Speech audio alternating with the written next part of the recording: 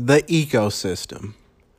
Whether you're part of Apple's smart home ecosystem or whether you're using an Amazon Alexa device like an Echo Show, or even if you're using Google Assistant with a Google Home, Nest Hub, whatever you want to call it, these are all really reputable ecosystems to be a part of. However, there are other really good ones and some that offer local this and local that. Local things in terms of turning on your lights and things of that nature, rather than reaching out to an API traveling across the internet.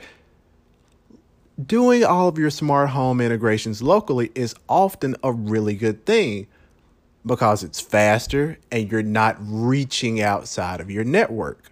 So Wink was a popular smart home hub, and they were doing a lot of things right, except for now.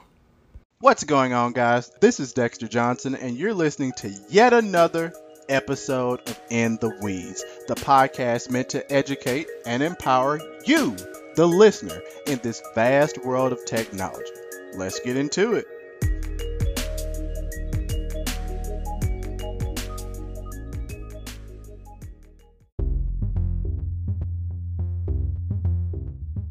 So one of the really cool things about Wink's Smart Home Hub, especially now we're on version 2, it touted really fast local integration. So think of Wink similar to SmartThings. SmartThings is a hub. You pair all of your devices to it. It uses a protocol. However, you can still talk to this hub using popular digital assistants. Now,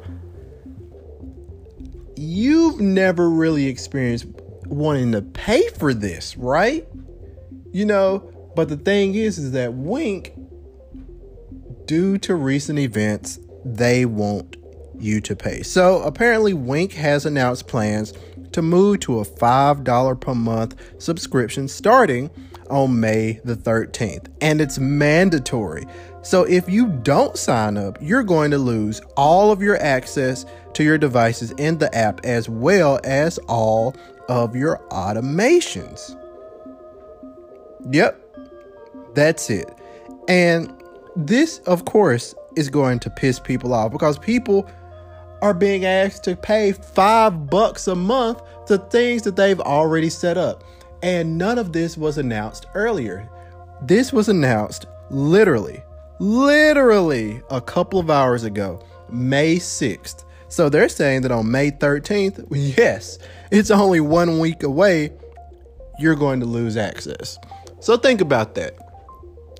Think if you got an email from Google saying, you know what, next week, everything's going bye-bye. Google Assistant, all of your routines, everything that you've connected, all of the hundreds upon thousands of integrations that you can interface with your Google Assistant, it's going away unless you send us some money. But to Wink's defense, what they're saying is that they want to keep things running, but it's at a small price to pay so that they're not having to sell your data. So that they're not able,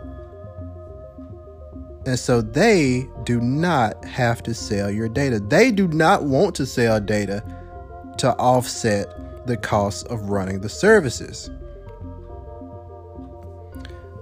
And I get it. But that's not saying that Google is selling off of all of your data. They're not.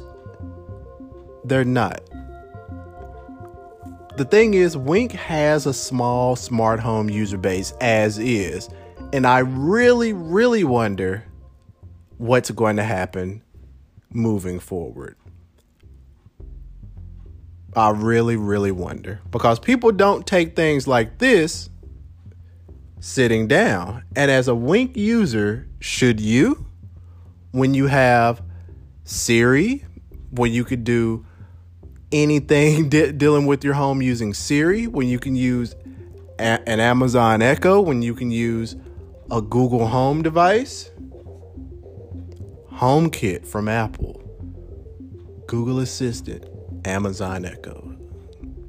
Those three tools are the three preeminent solutions for your smart home. And then you have Wink over there.